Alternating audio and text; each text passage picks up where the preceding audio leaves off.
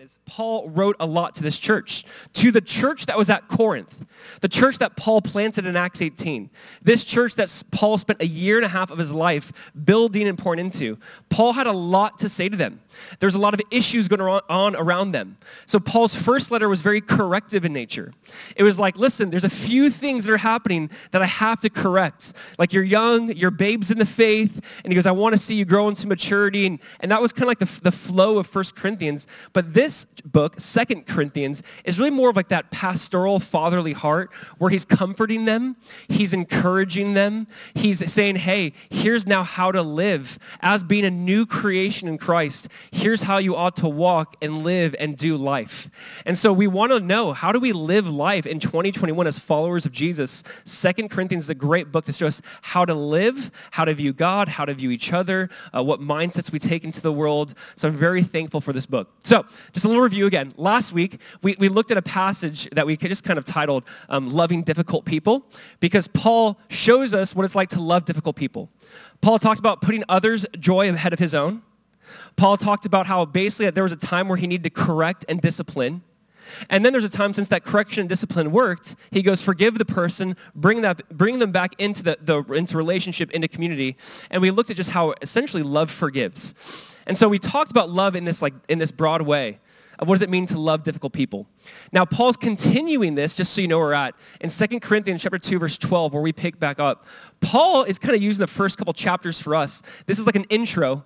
It's just what's been going on, what's happening, and really we kind of see what's happening in his ministry and life. But he's revealing there's been some painful moments. There's been some moments that have been incredibly difficult. And here what we're going to see is, at different times, you can see so far, Paul feels like there's been a loss. Paul feels like at different times he's been losing. And in a sense, he's reminding everyone in our section today, in our chapter today, even though at times he feels like he's losing, he's really a winner in Christ. Even though it feels like he took an L, he's like, no, I have a W in Christ. He's basically saying, in Christ, I am triumphant. In Christ, we are victorious. In Christ, even though it feels like we're losing, the circumstances might look like we're losing, in reality, God's doing something behind the scenes and we're winning. And I think he's just reminding us at times when you feel like you're losing, you're winning, if you're in Christ. And so I just want to look at this. I want to talk about this. I want to embrace this. This was a theme of Paul's. He does this in Romans 8. So I kind of want to stand back and look at this text today, see what was going on specifically, but see the mindset he's trying to impart to the Corinthians, which is even when you feel like you're losing, know that you have victory and you've won in Christ. And so the title today is The Sweet Smell of Victory. And you'll see why from our text, The Sweet Smell of Victory. I told my wife I was going to title this, What's That Smell? And she's like, you cannot do that. You cannot title this, What's That Smell? All right, so it's the sweet smell of victory, and you'll see why. 2 Corinthians chapter 2, I know it's so stupid. 2 Corinthians chapter 2, verse 12. Here's what Paul's saying. He says, when I came to Troas, it's a city in modern-day Turkey, to preach the gospel of Christ, even though a door was opened to me for me in the Lord, my spirit was not at rest because I did not find my brother Titus there. So I took leave of them and went on to Macedonia. But thanks be to God, who in Christ always leads us in triumphal procession, and through us spreads the fragrance of the knowledge of him everywhere. For we are the aroma of Christ to God among those who are being saved and among those who are perishing. To one a fragrance from death to death, to the other a fragrance from life to life. Who is sufficient for these things? Chapter 3, verse 5, he answers who's sufficient. And he says, that's us. We're sufficient. Verse 17, he says, for we are not, like so many, peddlers of God's word, but as of men of sincerity, as commissioned by God, in the sight of God, we speak in Christ. We'll be looking at these 6 verses, and I just want to say again, keep in mind this context. A brother who sinned, a brother who caused a lot of issues. He can't find Titus. And he's saying, no, we have triumph. We have victory in Christ. We can't forget that even in our loss, we're the aroma of Christ to the world around us. We're the fragrance of Christ. Sometimes it can be a fragrance that smells like death. Sometimes it can be a fragrance that smells like life. And so we just want to unpack this. Like, what does that mean? What is he getting at? And what mindset did Paul have in the midst of what seemed like loss after loss after loss? So can we just pray and just invite the Lord just to speak to us? Let's do that. Let's bow our heads, pray, and just spend some time. Father, we just thank you. We thank you for your word. We thank you for this book. God, we thank you for these incredible truths you reveal to us, you show us, you just kind of drop in. as Paul is just going through just a normal intro, we find some incredible truth to live by. And God, I just ask that you would change our heart, our mindset. God, I know that there's maybe even this year for a lot of us, it feels like there's been some loss. But just remind us of the triumph and victory we have in you, Jesus. Just remind us of our role to this world, just to be that sweet smelling aroma of you, Jesus. And so I ask God, just in the midst of just maybe a frustrating season for some of us, an exhausting season, that God, you remind us that we are more than conquerors in you, Jesus. That you just speak to our hearts, that you would do something within our church and our community. God, that you'd raise up people, men of sincerity, women of sincerity, commissioned by you, preaching the gospel faithfully. God, we ask for just more of that in your precious name, Jesus. Amen. You know, I know we know this, but I think we can all agree that our sense of smell is an incredibly powerful sense. When you think about just like smell and what it does or what it brings you back to, smell is so weird. Like smell is one of those things where I can smell something and it can take me back to like a specific moment, almost like it's just like a time machine. Like I'm like, oh my gosh, I know where I was. I was like on that boat. And there's this kid, and he had a cup, and he tripped and fell and spilled on himself. And like, it's weird how like scent can really bring you back. It's funny, I was reading some articles about the power of smell and how advertisers and marketers are really like obviously trying to like give themselves over to this. The thought of like, how can we make our product even have a smell now attached to it? So when people walk in our store, they smell something and they think a certain way, and it just brings them back to this like common thought. And they're trying to even use smell in marketing terms. And I think about that when I was a kid. It's funny, like walking into Disneyland truly was magical. Like I grew up in Southern California. We went to Disneyland, and it's like 20 minutes away, and we walk in, and you just like smell like there's something in the air. And I was like reading about this, like there truly is something in the air. They actually spray like vanilla in the air to like captivate you and to like make it even more magical. And so like I wanted to research this, so I read this. I thought it was funny. I think they're called like Imagineers, or what are they called? Like Imagine. You Disney people, I know you know, but you're like ashamed to say it. The Imagineer people. Here's what this article said. It says, there's machines giving off specific aromas in certain areas of the parks or on certain attractions, and they would call the smellitizers. Those Disney people, man. The smellitizers. It says you walk down Main Street, and in any of the Disney parks around the world, any chances are you're smelling vanilla. And I'm like, I knew it. In the sense of baking cookies. They're geniuses. If you're staying in line for Pirates of the Caribbean, the smell of the salty sea will pervade the air, while there's honey scent on the many adventures of Winnie the Pooh and burning lumber on Spaceship Earth, where you see a depiction of the fall of Rome. Like there's geniuses, how they throw this, like notice this next time you walk in, because there's something about just the power of smell. There's something about what it does, what it takes us to. We can associate really good things in our life with smell. We can associate really traumatic and difficult things with the power of smell. I was reading some just like Harvard research on just the power of smell, and I thought this was interesting. They said smell is often considered the most significant trigger of memory compared to any other senses. Smell will trigger your memory more than any other sense, more than even sight. They talked about just what part of the brain it accesses and why it will take you back to a specific moment, that smell. And it's funny, I think about this different aromas. Like, this might sound weird. I remember my dad had like a smell. Like, never smelled it other than him, like this musk. I'm like, what is that? Like, I don't know. He just has I don't know if I have that. There's like a certain smell, right? You think about it in that way. I think that's funny. Kimber, my wife, her dad owned a small asphalt company growing up. So her whole life, she was around asphalt and like just drying wet asphalt. She loves the smell of asphalt. Like I hate the smell of like that burning asphalt. I don't know if you love it or hate it. She's like, oh, burning like asphalt that's dry. I'm like, that's disgusting. Like it smells so gross. But she's like, it reminds me of my dad. I'm like, get a new smell. Like that's just, I don't like that one. It's just so bizarre. And it's funny because, again, we all have like those things. Like obviously, like, for me, it's like chocolate chip cookies. The smell of our children, like when they're like the smell of a newborn baby. There's like no better smell. Now you're like, that's weird. I don't care. Like the smell of like a newborn baby, or the smell for something like your new car. It's just crazy what the power of smell does. And here's why I'm spending so much time on this. There is this aroma of Christ. There is this certain smell of people who've been around Jesus, who spent time with Jesus, that eventually you go, man, you sit at the feet of Jesus for so long, you begin to smell like him. That you spend so much time with him, the aroma of Christ just kind of just goes off and goes into your life. Listen to how one author said this. I love this comment. He said, listen, a sweet aroma of Christ. It does not consist so much in what we do, but in our manner of doing it. Not so much in our words or deeds, as in an indefinable sweetness, tenderness, courtesy, unselfishness, and desire to please others to their deriving its aroma from fellowship with him. Wrap the habits of your soul in the sweet lavender of your Lord's character. Just how do we spend time with Christ in such a way where the aroma of Christ, the fragrance of Christ, is just rubbing off on us?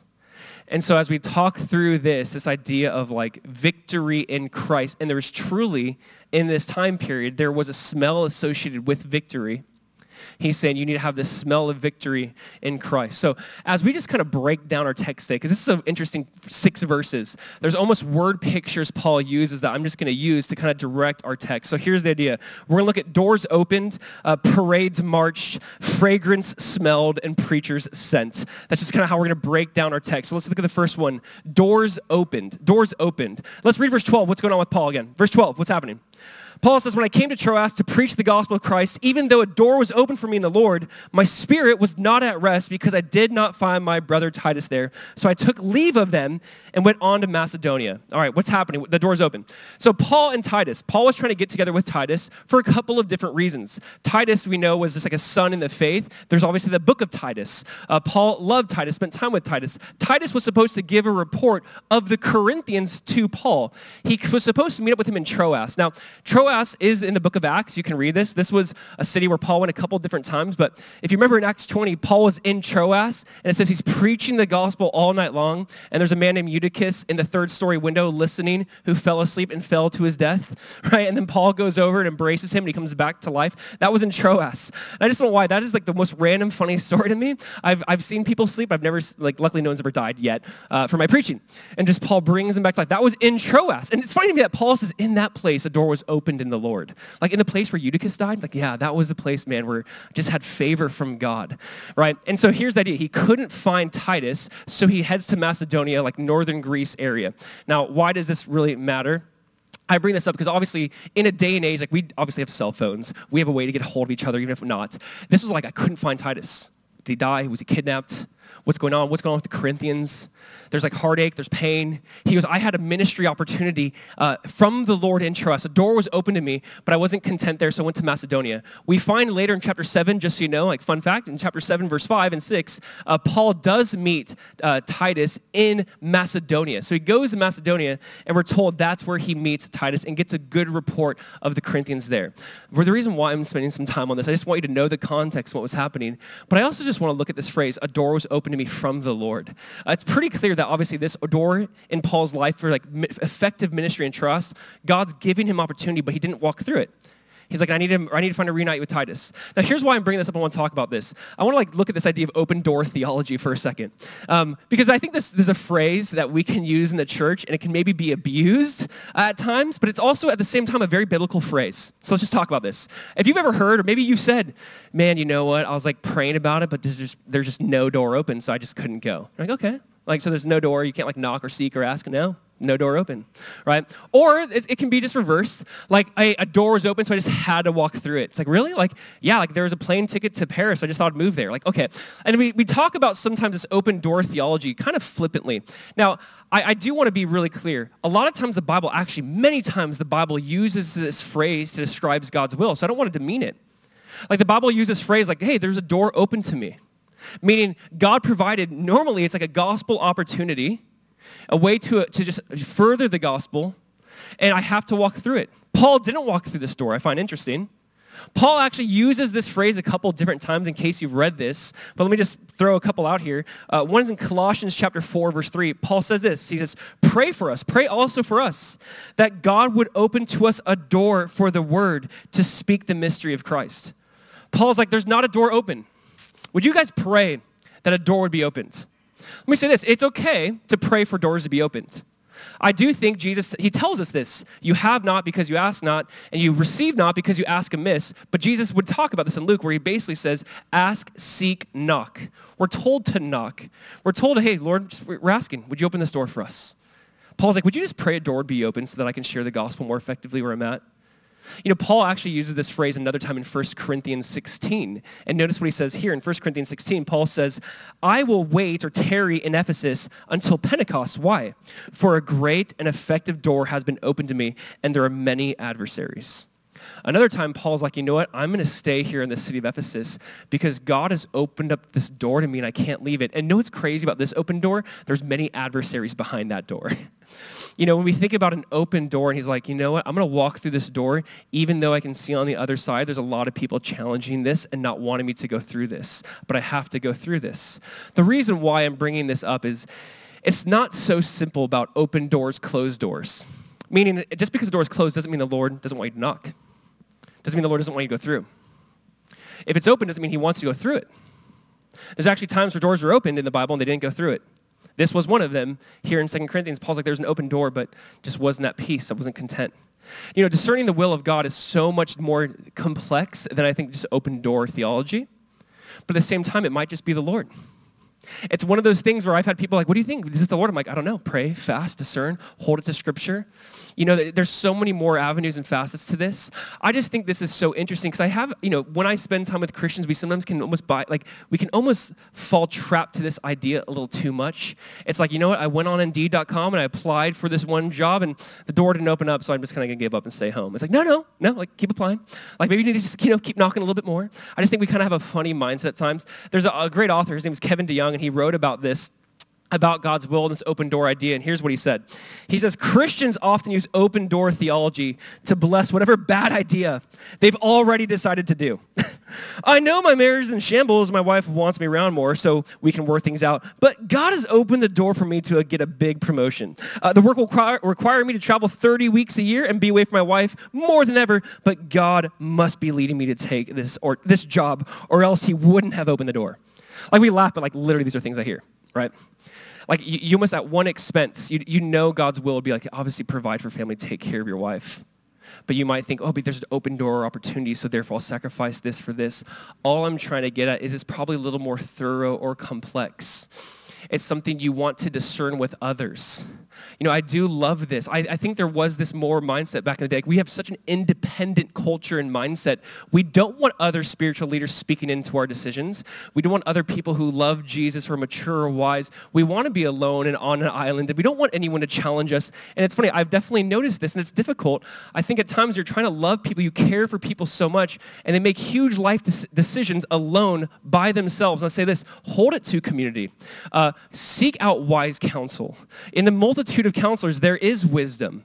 There might be something where just because the door's open doesn't mean it's from the Lord. We have to be wise with it. It's so easy for Jonah to be like, but God, there was a boat that was available for me to go to Tarshish. You opened the door.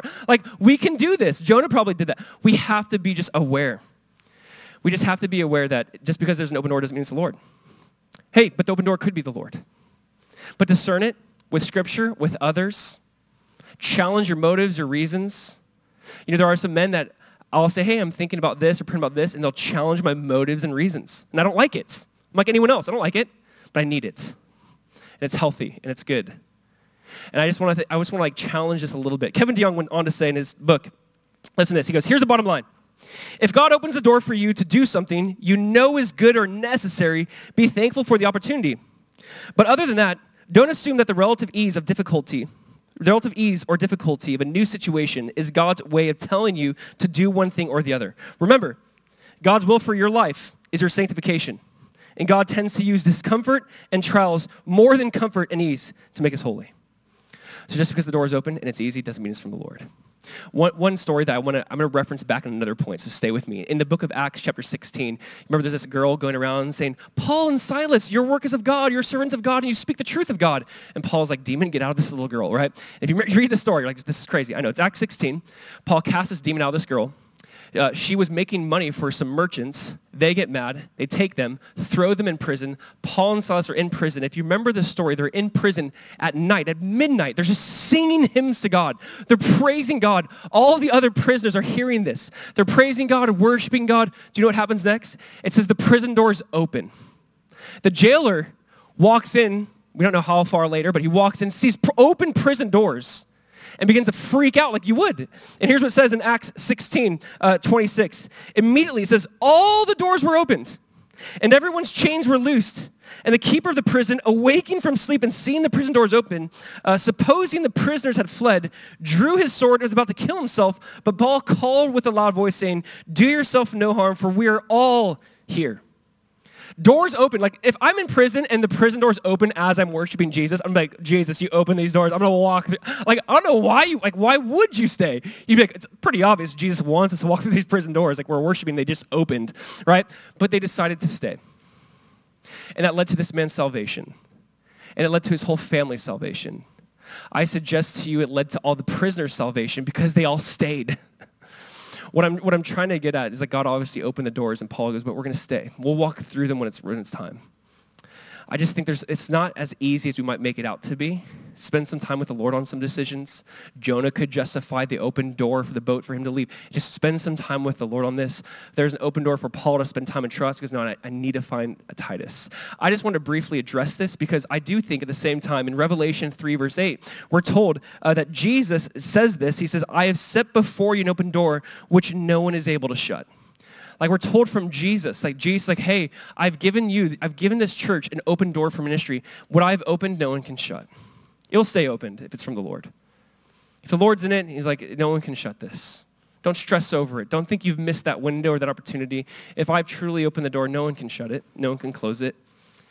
I just want to speak into this because, again, as Paul is looking at his ministry and life, and it felt like a loss. People are at odds. People he has to correct. People challenging his authority. He can't find Titus. Maybe he's dead. Maybe he's in prison. And you just see Paul just kind of now responding to this, which leads to my second point, which is we see parades marched. What do I mean by that? We're going to see Paul refer back to this Roman tradition of it's just called a Roman triumph. And this is the language Paul is using to say, hey, you know what, though, even though it feels like we're losing, we're winning. Look at verse 14. It says, but thanks be to God. Couldn't find Titus. Kind of messed up. I had to go to Macedonia to change my plans. But he finds time to even worship. But thanks be to God, who in Christ always leads us in triumphal procession, and through us spreads the fragrance of the knowledge of him everywhere. Parades march. What am I getting at? Paul's like, even though it feels like and looks like we're losing, thanks be to God, he always leads us in triumphal procession. Another version is we're always triumphant in Christ. That, you know what? I got to go to Troas and leave the fragrance of Christ there. I got to go to these different areas, and you know what? God knew that he was just spreading me out, and so that the fragrance of Christ could be taken with me. Here's honestly what I'm getting at. I think this is so interesting. Paul kind of in the middle of just talking about his travel plans, what he's walking through, what he's going through, think of the greater context. He's walking through a lot of different things with his church. And he's like, you know what? I just want to stop here and say thanks be to God. Even though it kind of looks like I'm complaining, even though it kind of looks like things were like losing, thanks be to God. He's so good. We're always triumphant in him. We're actually always part of this like triumphant parade, this triumphal procession. And he finds time to break out into worship and song, even though it looked like they're losing. Like, let's be honest. There are times, and there have been times in my life and in your life, where you feel like you're losing. And I honestly think we need to shift perspectives a little bit and to realize, but wait, in Christ I am triumphant. God, you're doing something. You allowed me to lead the realm of Christ here, or you allowed there to be some sort of work or action associated to what appeared to be a loss, but in reality, God, it was a victory. I mean, how often do we see this in Scripture? You know, one of these stories, I will share briefly, because I know many of you know our story, but I don't want to get too much lost or into this. But it's one of those things in my life that felt like a loss, but in reality it was a victory. Where my wife and I dated for 3.5 years, and I won't spend too much time on this, but we got married a little young. I was 19, she was 20. I know we're freaks, but we're dating 3.5 years. At like 17, 18, I felt that strong call to ministry. Graduated high school at 17. I started working at a gym. I started working as a church, 40 hours a week as a janitor. God just completely kind of changed the trajectory of my life. It was very bizarre. Right before our wedding day, actually 2 days before our wedding day, I got offered like a dream job at Calvary Chapel, Costa Mesa to work in the college ministry and to read books and review them. I have no idea why you do that to an 18-year-old, but I got that job. Amazing. It was January of 2008 or February 2008. Get back from my honeymoon, start this new job. Now, I started a new job during probably one of the worst economic years and crises ever, right? So July hits of 2008. Things start crashing terribly. I just turned 20, newly married, have, like, for me, just an incredible opportunity, but you hear of all these job cuts that are coming. Now, at that time, I was asked to lead a missions trip to Austria. Like, hey, would you go to Austria and teach the youth there? And I was like, yes, I would love that. This is in July. I'm like, oh my gosh, my job is sealed. Like, this is great. They would never ask me to lead a mission trip to Austria and then fire me. The next week, I get let go. And so I meet with the pastors. I go, hey, do you still want me to lead this trip to Austria? Like, I'm 5 months married and you kind of need a job. Like, we would love for you to lead it. What they did was they let go of everyone who was underneath a year. That's how they did it. They said, if you've been here on staff underneath a year, you're let go. So they're like, yeah, we'd still love for you to lead. Of course, this is not really our decision. We just kind of had to do this for everyone under a year. That's kind of how we did it this year. I'm like, okay, sweet. So we still go. And we're panicking. I'm panicking. Newly married, right? Talking to my father-in-law like 8 months ago. Like, we'll be fine. Not like that, but like, we'll do whatever it takes, right? And I just remember going there and just being so open. Like, Lord, I don't know what you're doing, but we're open to whatever it is you're doing. Like, I don't know why you'd have us be a part of this and do this. I don't get it, but we're open to whatever it is you're doing. I mean, within that week and in that time period, we met the pastor at the time of Calvary Chapel, Fort Lauderdale. And long story short, he said, hey, would you pray about moving to Florida? Which my wife and I were like in shock by because that doesn't happen very often. We're like, what do you mean? And we come visit. We end up visiting. We end up moving down in January 2009. Now, I know a lot of you know like that story somewhat or some capacity, but you have to understand. I remember seeing 6 months married in my apartment just with my hands on my head, just crying before God, like, God, why would you just give me this just to take it away? And so much fear, so much anxiety. And I remember it was one of those moments where God's like, will you trust me in this moment?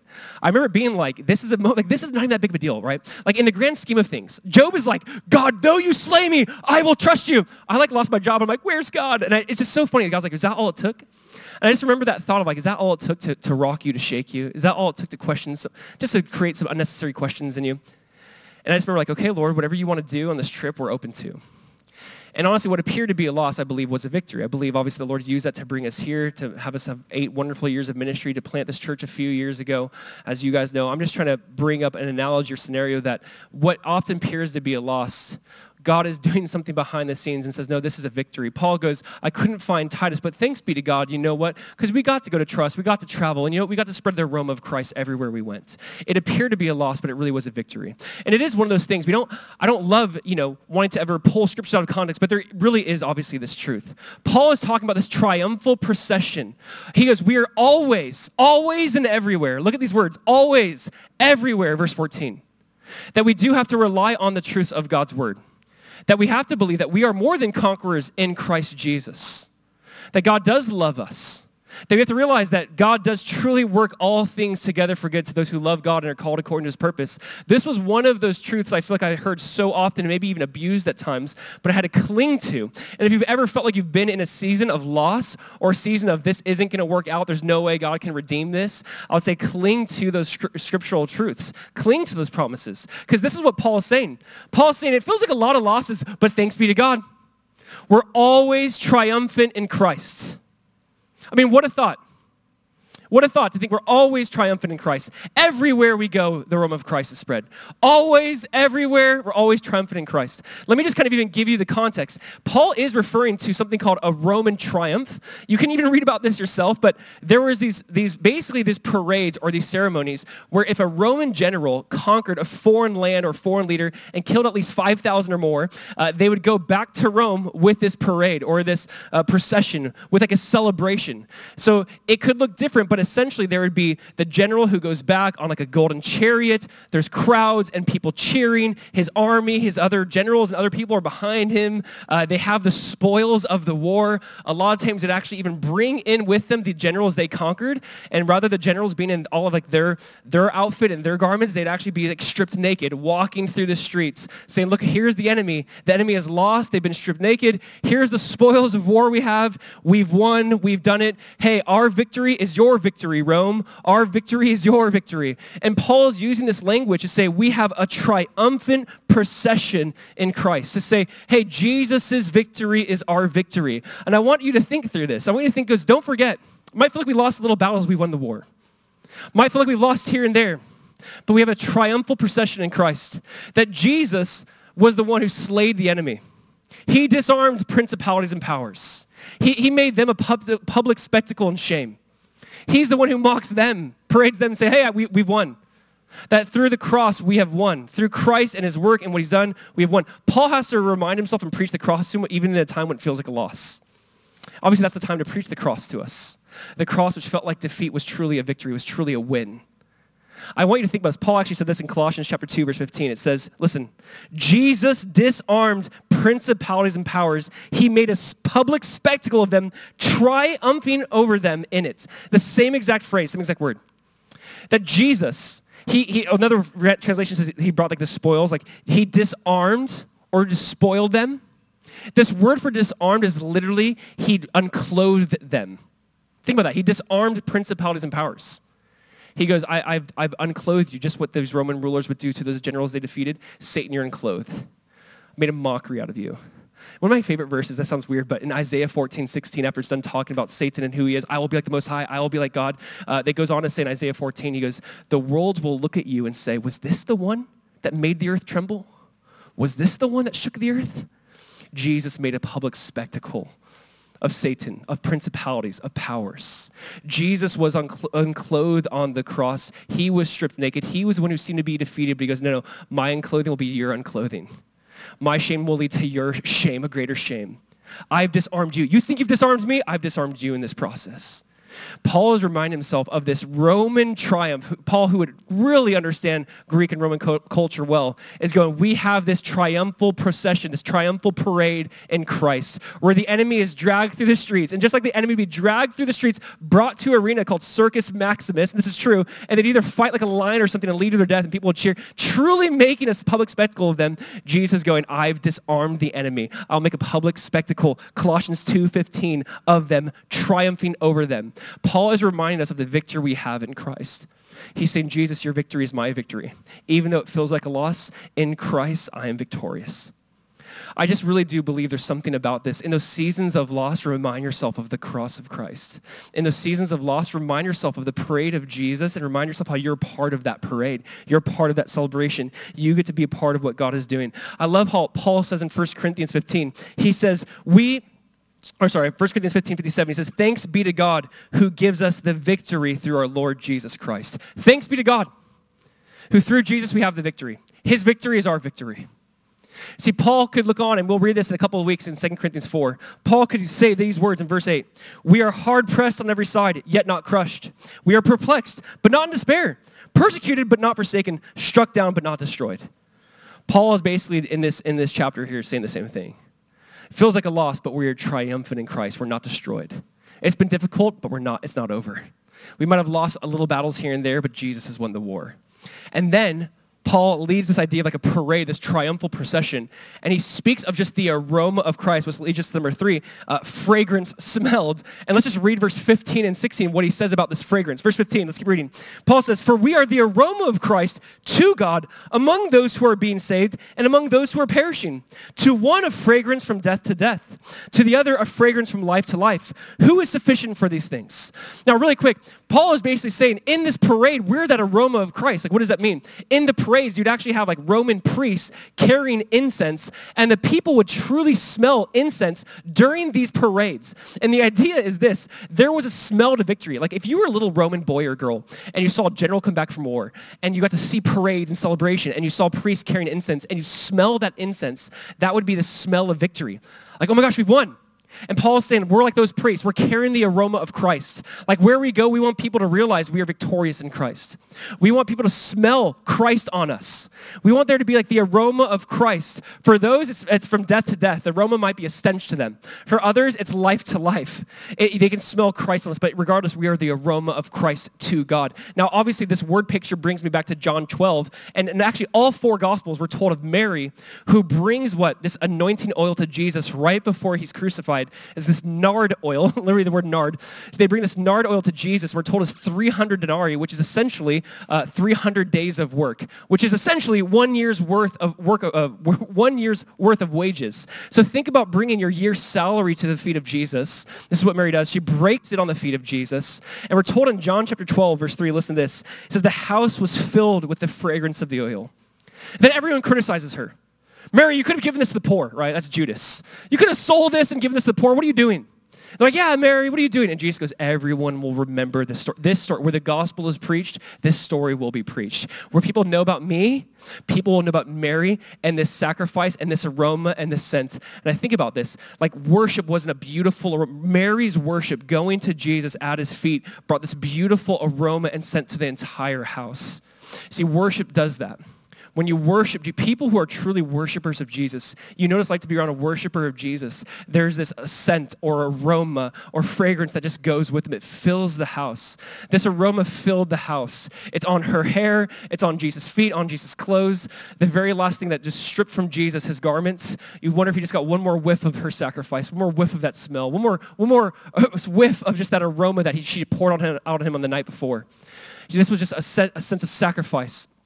My thing is this, we are to be obviously worshipers wherever we go, to carry the aroma of Christ. And you know what? Sometimes the aroma is beautiful and sometimes it's more of a stench. And here's what this means, or here's what this is getting at. Paul in 1 Corinthians 1:18, he says, the message of the cross is foolishness to those who are perishing, but to us who are being saved is the power of God. 1 Corinthians 1:18. The message of the cross is foolishness to those who are perishing. It's death to them. But to us who are being saved, it's the power of God. But for us who are being saved, it's a sweet smelling aroma. You know, it's crazy, right? Like, obviously, the world does not like our scent. Like, we can get that. We can understand that. The aroma of Christ is not for the world necessarily an exciting thing. Our values don't match up with their values. Our narrative of the death and resurrection and loving everyone regardless of race, gender, social status, we love everyone because everyone's in Christ and new creation. Like, our narrative, our values, our beliefs, the world doesn't like. They want to pit us against each other. They want us at odds with each other. And we're saying, man, at the foot of the cross, we're all equal, we're equally sinners, and we're equally loved. And we have a different narrative that the world does not like and does not want. And for the world, our aroma is more of a stench. And that's understandable because we're going to live differently. We're going to do life differently. We're going to love differently. And for the world, it's this aroma of death to death. But to us who are being saved, it's the power of God to salvation. To us who are being saved, you go, man, it's just beautiful. It's crazy to think this too, right? Have you ever had something that was like maybe once a gross smell to you, but then became a beautiful smell? Like something like you couldn't stand. Like, I don't know, I'm starting to like weird smells like as I get older. Like I like garlic now. I don't know. I even like the smell. Like, okay, don't judge me. But like there's some of those things, right? Like there's some, like as like my taste changes, as I change, I go, oh my gosh, this aroma used to be nasty, but now it's beautiful. There's some things will always be nasty. Boys' middle school locker room, always be nasty, right? But there's some aromas like, oh my gosh, like over time, like God, that's so beautiful. Here's what's crazy. He's saying, you know what, before the cross, maybe you could remember this. You didn't want Christians, you didn't like Christians, you didn't want to be around Christians, you didn't like what they gave off. And then you became a Christian and you're like, wait a second, this smells completely different to me now. It's life to life. It's so different. Something has happened, something has changed. And he's going, this is what's happening. You're bringing the aroma of Christ to the world. Everywhere you go, you're that fragrance of Christ. That's what we're to be. And you will be misunderstood. That smell will be misunderstood at times. But when they get saved, they go, oh my gosh, what used to be repulsive is now beautiful to me. This is now something I long for and crave and care for. This is what Paul's saying. And then we'll end with our last point. So Paul's talking about, it seems like we lost. The doors were open. We're triumphant in Christ. We're the aroma of Christ.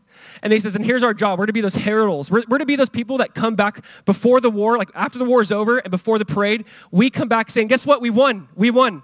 We're here to get the word of God out. So it's verse 17. He says, for we are not like so many peddlers of God's word, but as men of sincerity, as commissioned by God in the sight of God, we speak in Christ. Listen, preachers sent. Here is the idea. We are sent. He goes, you know what? There's people who are peddling the word of God. They're abusing it. They're misusing it. They have other motives mixed in. We're men of sincerity. Actually, you know what's really interesting? I'll just throw up the definition. Even this Greek word of peddlers, there are peddlers of the word of God. It literally means a merchant who cleverly deceived buyers into purchasing a cheap imitation of the real thing or misrepresenting his product in order to increase his profit. I mean, you think about it, and if you've ever been like scammed by a peddler, like there's nothing, like I hate that feeling. He goes, we're not this. We're not trying to cheapen the products. We're not trying to water down the products. One translation says a peddler is an adulterator, or they're watering down for gain. Like they're adulterating it. They're changing it up or they're watering it down for gain. So the idea is I sell wine. I'm not going to give you the good stuff. I'm going to water it down to increase profit. And there's people who peddle the word of God. They water down the gospel to increase profit, to increase maybe listeners. I'm going to water this down so I can grow this bigger. Paul goes, that's not us. We're not peddlers of the word of God. We're men of sincerity. We speak in the sight of God. And like meaning God sees us. He knows our heart. He knows our actions. We're speaking of Christ, the mysteries of Christ. Even those characteristics, sincerity, commissioned by God, in the sight of God. We speak in Christ. Paul's like, everything's in the light here. I want you to see that we're going to do this differently here. We're just here to tell people, we're just here to go around and say, guess what? Jesus has won. And we're going to now celebrate, and there's a parade coming. And do you want to join the parade? And do you want to be a part of this? And we're those heralders. We're those who go out and say, hey, he's coming. He's coming. Jesus is coming. He will come again. He's coming to rule and reign, and he's coming. He's coming in a triumphant way. We saw him on the cross, triumph, which looked like this defeat, but in reality he won. But he will come and rule and reign, and there will be another parade. And Jesus will come back, Revelation 19, on that white horse, and the armies of heaven with him. And he will come and rule and reign. And we're not peddling the word of God. We're not trying to water this down to you. We're not trying to cheapen the gospel to you. We're going to be men of sincerity in this process. And this is our heart and our desire for our church. Amen?